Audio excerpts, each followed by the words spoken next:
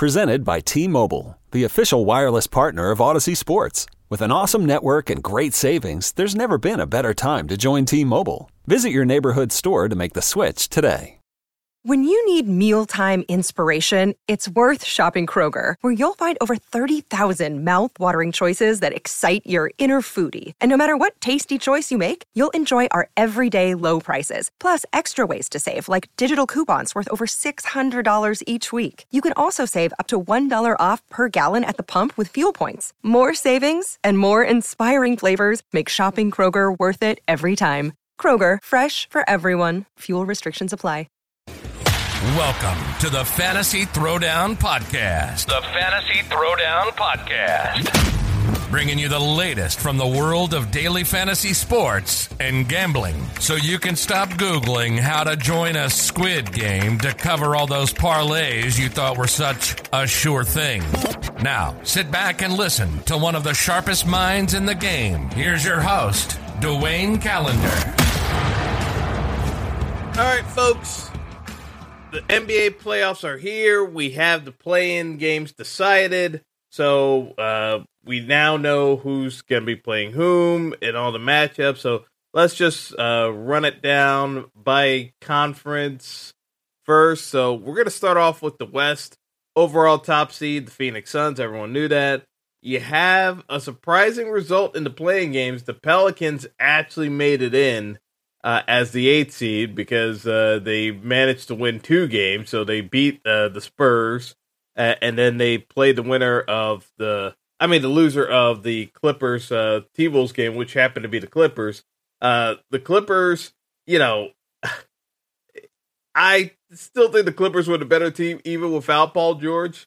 And the Pelicans managed to make a comeback off of a big lead the Clippers blew, and that was that. Paul George didn't play because of COVID protocols, and I don't think it made a lick of difference. I still think the Clippers should have won that game, but, it is what it is. The Pelicans are the 8th seed. They're likely getting swept. I'll be shocked if they even take a game, to be perfectly honest, from the Suns.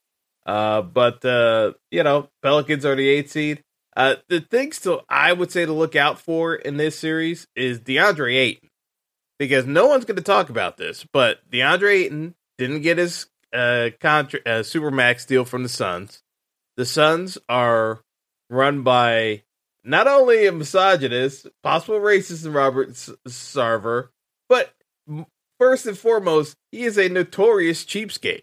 So even though the NBA may want to get rid of Sarver and are stuck with him for the time being, with multiple sexual harassment allegations against him, there's a real good chance that Ayton is auditioning for his next team. And that next team very well could be the Knicks. Because I know people want to throw out all these different destinations from Julius Randle, but I haven't heard a single person bring up the fact that he could get traded to the Suns. Because look at it this way. The Suns are cheap. Ayton wants a Supermax deal. Randall got his money. He got extended. It's not a true Supermax deal.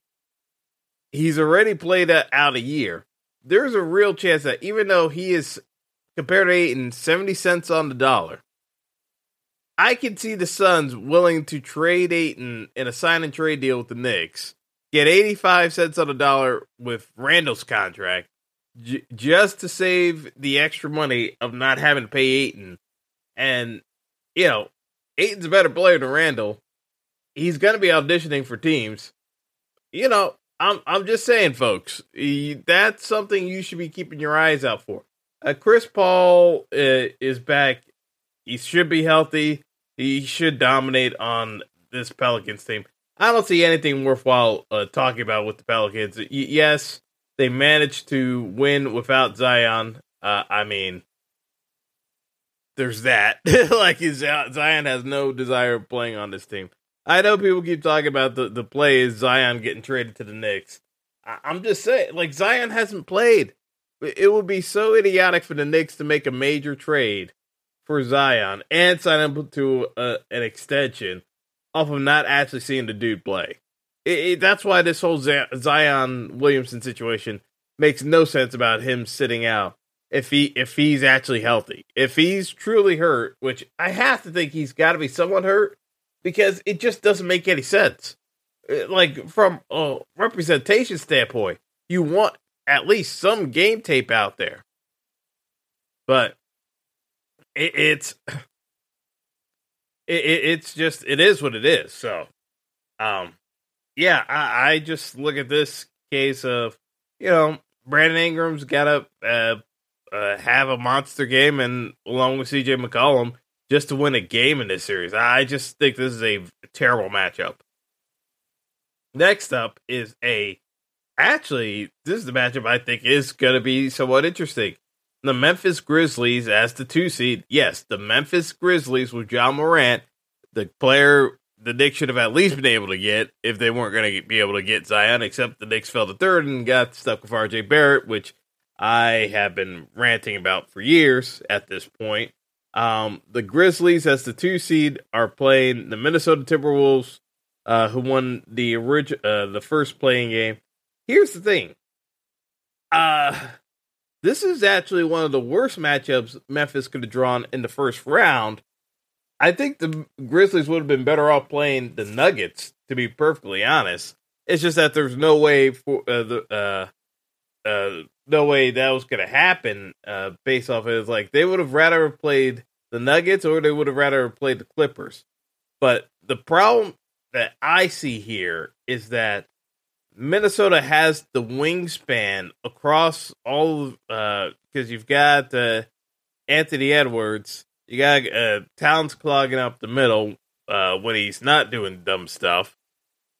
Minnesota defensively can give a lot of trouble to Memphis, because outside of Ja, they don't really have that much. They have perimeter shooters, but they don't have great perimeter shooters. Like, Memphis is solid, but their offense is still kind of limited in terms of explosiveness of being able to pull away from teams. So I expect this to be a tighter series, even though I still think Memphis should win this in about 5, maybe 6 games. I think this is going to be a tighter series just because it's going to be harder for Memphis to blow teams out and put them away hard compared to some of these other squads. It's a lot of the same issues that the Mavericks have, which is why, and we got to get to that main talking point, because I think that series flipped on a dime with the Luka news, which we'll get to. I think that's the bet to go with, but we'll get to that series in a moment. But the Grizzlies, yeah, I would keep an eye out for Ja Morant. This is the coming out party, but it's also coming out party for Anthony Edwards. I know people are going to talk about Karl-Anthony Towns. Karl-Anthony Towns does not stir the drink, if you will, for the T-Wolves. It's Anthony Edwards. Anthony Edwards is the leader of that team. He took over for Towns. He's the one doing the most of the heavy lifting.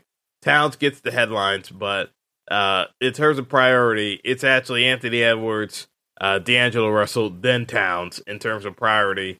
In terms of factors of this series, in my opinion, for the T-Wolves, those are your top 3. Towns is third. But for Morant, it's basically him and his supporting cast. But it's the strength of his being that good that's what's carried him to the 2 seed. Number 3, we have the Warriors against the Nuggets. Listen, Nikola Jokic is the MVP of the league, in my opinion, for the Nuggets, just because outside of Luka, this is the worst supporting cast in the NBA. Got still no Jamal Murray. People thought Jamal Murray was going to be healthy for the playoffs. Apparently, Jamal Murray is in limbo. Like, it seems very conflicted, the reports on Jamal Murray, if he's actually healthy or not. It seems as though he might be healthy, but they haven't said anything about him coming back into the fold, and it's kind of weird because it seems as though Jamal Murray might be holding himself out until next year, which, okay, if like he's worried about his contract extension and not getting hurt in the playoffs, okay, but it's like Michael Porter Jr. still not ready to go.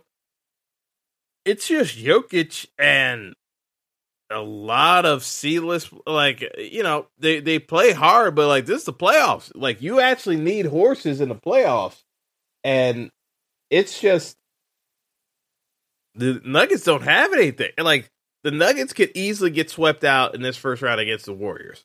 But, depending on how healthy Steph Curry is, they say Steph is ready for the postseason.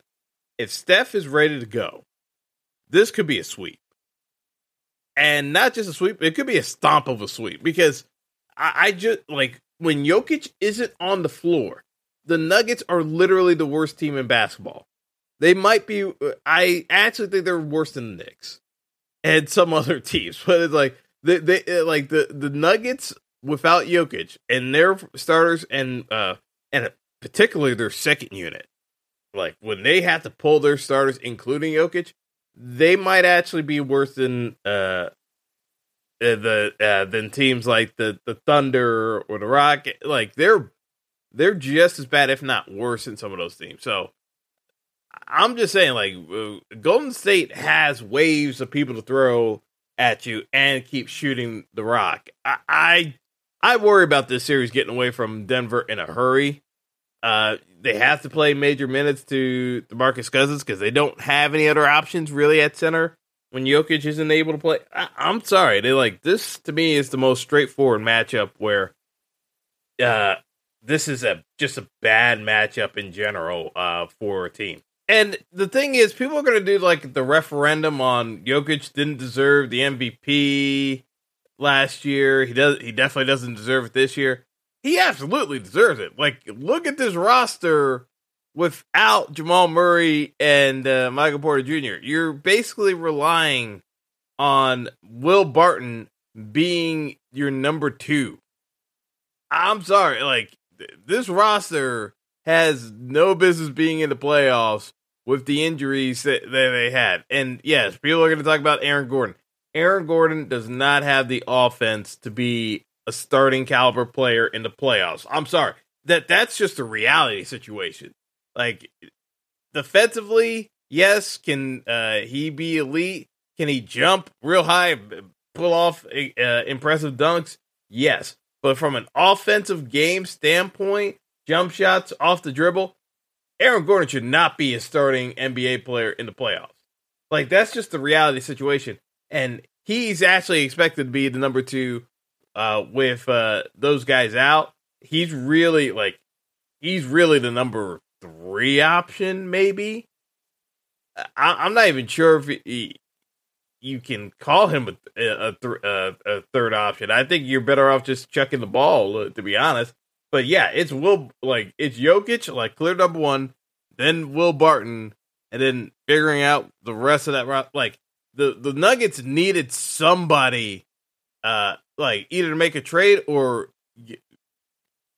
at least get Murray or Porter Jr. back healthy. Like I said, I talked about this before. Like, I thought they were just going to waste another prime year from Jokic on this squad that clearly needed extra oomph for the playoffs. Like, as I said, I have my doubts. Maybe the Nuggets show up and prove me wrong, but I don't think so. I think this is pretty clear cut. The Warriors in a sweep and maybe a stomp. If the Nuggets don't get any weapons back, and it looks increasingly unlikely that Murray's coming back and Porter Jr. still out. So I don't know. And then the 4-5 matchup between the Mavs and Jazz.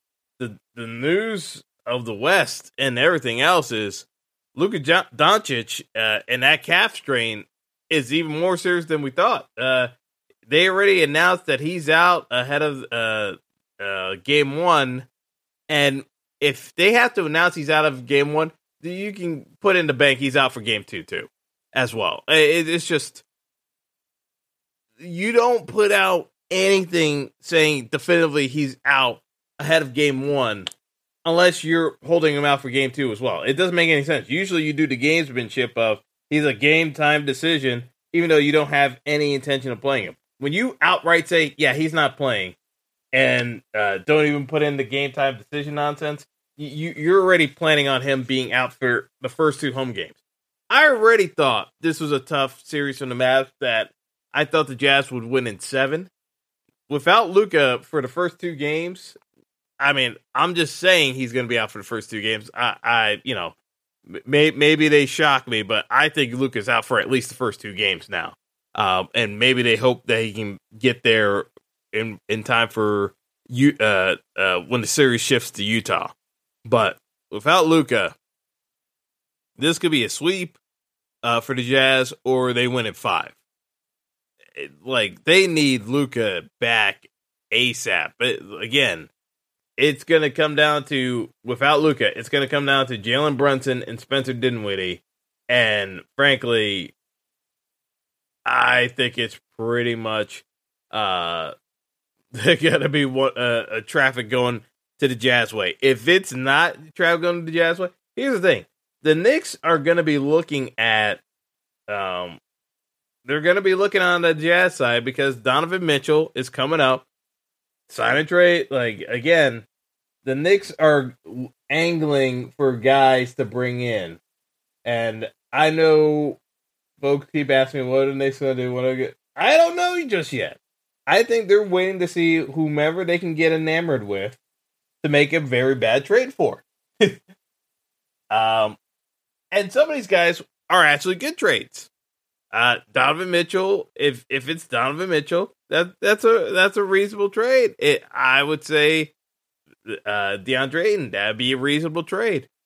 There's also a chance that without Luka here, Jalen Brunson shows out because the usage requires him to give him everything. And then the Knicks get enamored with Jalen Brunson, and then they sign Jalen Brunson to a ridiculous deal that he will never be able to live up to. That would not be a good deal for the Knicks.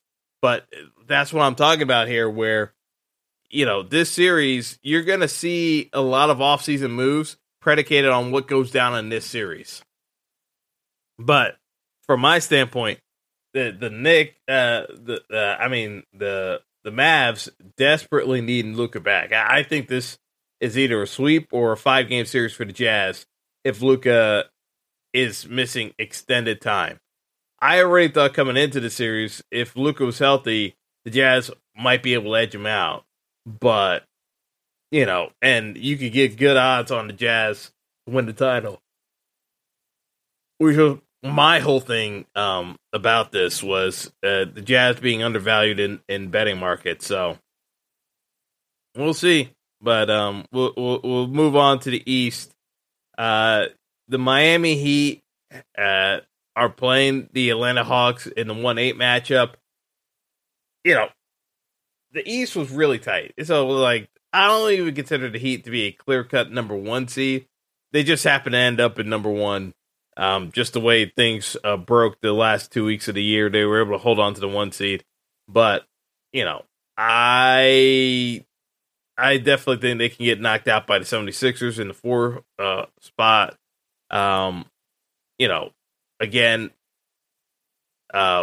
getting ahead of ourselves here, but the Hawks, I just think they're going to throw waves at Trae Young and force the Hawks to play defense consistently, which I don't think the Hawks can do. I think they will eventually break, and then the Heat just take advantage of it and kind of do their thing and move on. I think this series is 5 games, most likely, maybe 6 if Trae has a nuclear game unexpectedly, but I think this is a 5-game series, pretty clear cut.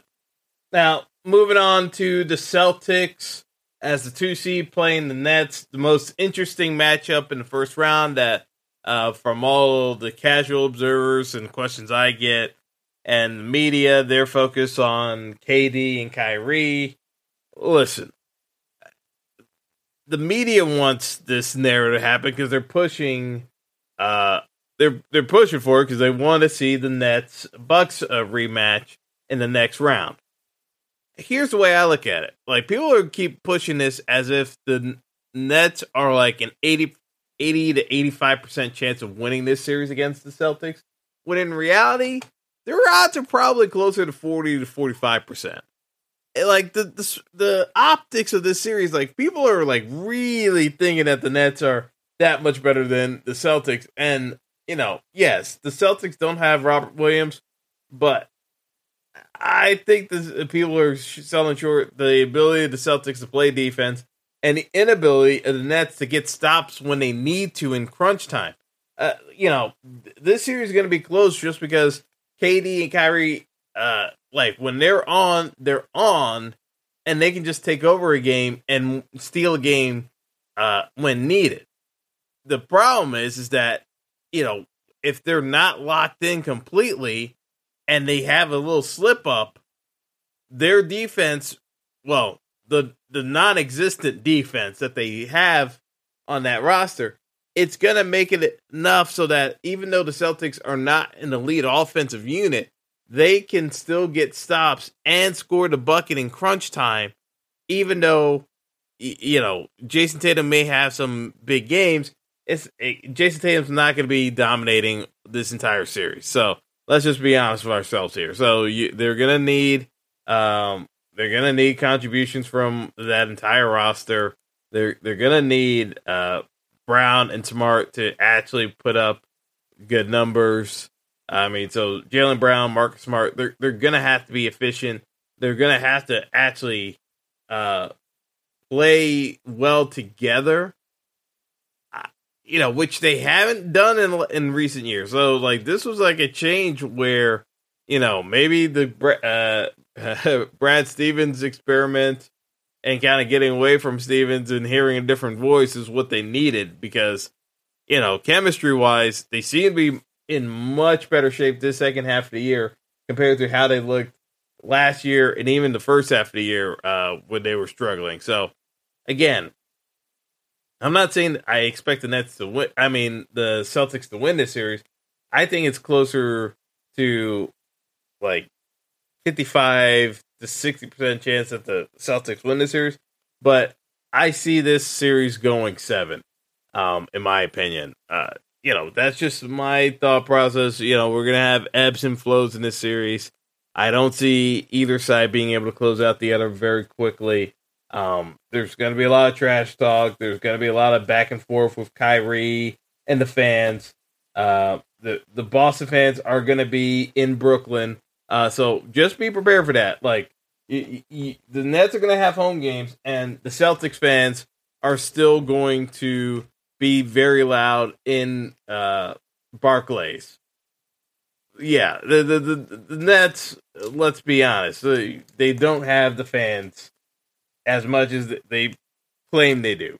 I fully expect that the Barclays will have quite a bit of Celtics fans as well, even when the Nets are home. So just be prepared for that, and we'll kind of go along those lines. But to me, this is the tightest matchup in the first round in either conference, in my opinion. I expect that one to go 7. If it doesn't, I'll be kind of surprised, to be perfectly honest. Next up, we have the Bucks as 3 seed playing the Bulls. They happen to be here, Chicago Bulls. The Bulls had a hot start to the year, kind of coasted the rest of the second half. I don't expect a whole lot from the Bulls. They got to the postseason. I feel like this is the happy we're here team. Maybe they play, give the Bucks some trouble in the first 2 games, just because of that energy level. But I expect the Bucks to take care of business. Maybe it's not a full sweep, a 4-game sweep, but I expect this series to be over by after Game 5 at the latest. I don't see a whole lot that the Bulls are offering that Giannis, Middleton, and Holiday can't deflect. I mean, Vucevic always came across as a regular season type player to me. DeMar DeRozan, you love his heart, but his game gets very limited come playoff time because it's a lot harder to score some of those buckets he's more accustomed to getting in certain spaces without hands in his face in the regular season than it is getting those same looks in the postseason when You got lots of hands in your face, and you got to try to make those same tough shots. I don't like the Bulls' chances at all. I think this is pretty clear cut for the Bucks. It's just a matter of, is it a sweep or is it in 5 games? Then another series that, regular season versus playoffs, 76ers and Raptors. Listen, I expect the 76ers to win this series. I don't actually expect it to be that close. And I'm not saying because of James Harden. I'm saying because the 76ers bench has been underestimated this entire season. Because even without Ben Simmons, they were still a top 3 seed. They got worse with the Harden trade because they were trying to force in Harden, and Harden is out of shape and not ready. So here's the not so shocking prediction that I think is going to happen this postseason. Harden is still going to be out of shape, still not put up much in way of numbers for the 76ers. 76ers fans are going to get on Harden's ass, and we could have a meltdown situation later on the postseason with James Harden and the 76ers. Even though they could be doing well in the series, we could have some behind-the-scenes stuff with James Harden. I think the most important person behind Joel Embiid for the 76ers right now, and it's just been the case throughout the season, is Tyrese Maxey. Maxey has taken the step up of being a starting point guard. Yes, Harden's there, but Maxey has still been holding his own in the second half of the year, while Harden's been doing whatever he's doing. Like I said, I don't see anything coming out of Harden that's like you would consider elite level. And I know people are going to be looking at folks saying, what's James Harden doing? Why is he put up big numbers? James Harden looks out of shape, folks. Like, there's no ifs, ands, or buts about it. It's like, KD may end up being right about James Harden not being prepared for doing a championship run because for whatever reason, like Harden, they keep claiming he got injured during it. Like, it just looks like Harden was not really focused on doing what he needed to do. And it's been compounding throughout the year. So it is what it is. Oh, and by the way, we still have no Ben Simmons alerts yet on when he's actually going to show up. So we still may not see Ben Simmons this postseason. I'm like, they keep saying Ben Simmons is working his way back, but he still hasn't appeared yet. I'm just saying, when things get dicey for the Nets, don't be trying to play the Ben Simmons card to turn the tide against the Celtics. I think that would be more of a mistake. I think the Celtics would rather have Ben Simmons out there as opposed to some of these guys because they know Ben Simmons is not going to shoot in crunch time, and they can just foul Ben Simmons and put him on the free throw line, which is why he got that whole anxiety in the first place about being put on the free throw line because he doesn't think he can hit the free throws. But anyway, from the tangent I had, I don't see a whole lot out of the Raptors. Again, excellent regular season, but come postseason, you need another mix. And like when they had Kyle Lowry, they had that other dependable scorer to go with Van Vliet and Siakam. Without Lowry, it's like they never really replaced that. They traded away Norm Powell. Like the Raptors just don't have a lot of like. They're solid for the regular season. They can win games in the regular season. It's just they don't have the horses anymore to kind of carry them in the postseason. And it's not like Siakam's a superstar. He's a tier below Jason Tatum. Van Vliet is a couple of tiers below some of the more elite guards in the NBA. They're good enough. Like they're in that same spot the Knicks were last year, where excellent regular season. You probably exceed the expectations. But you got nothing for the postseason to get over a hump anywhere, and you need a good matchup to advance.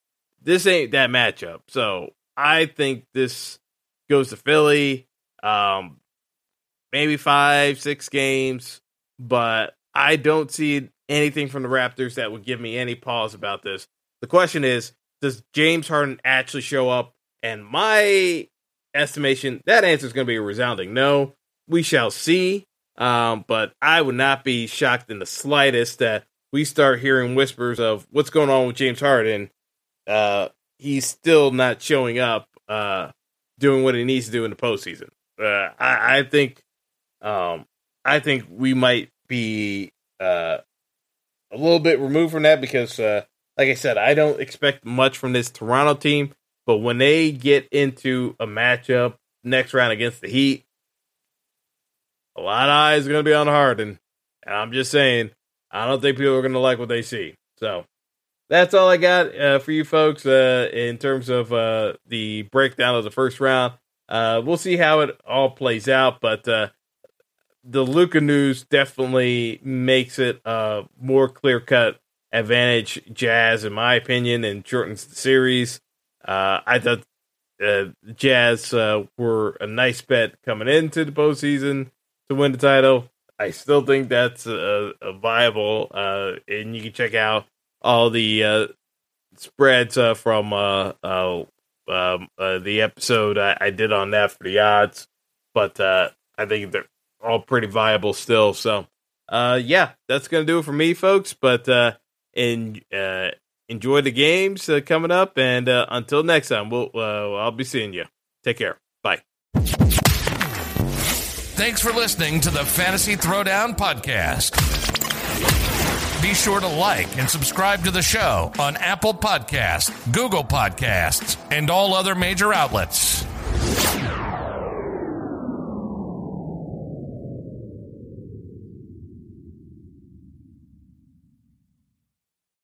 Presented by T-Mobile, the official wireless partner of Odyssey Sports. With an awesome network and great savings, there's never been a better time to join T-Mobile. Visit your neighborhood store to make the switch today.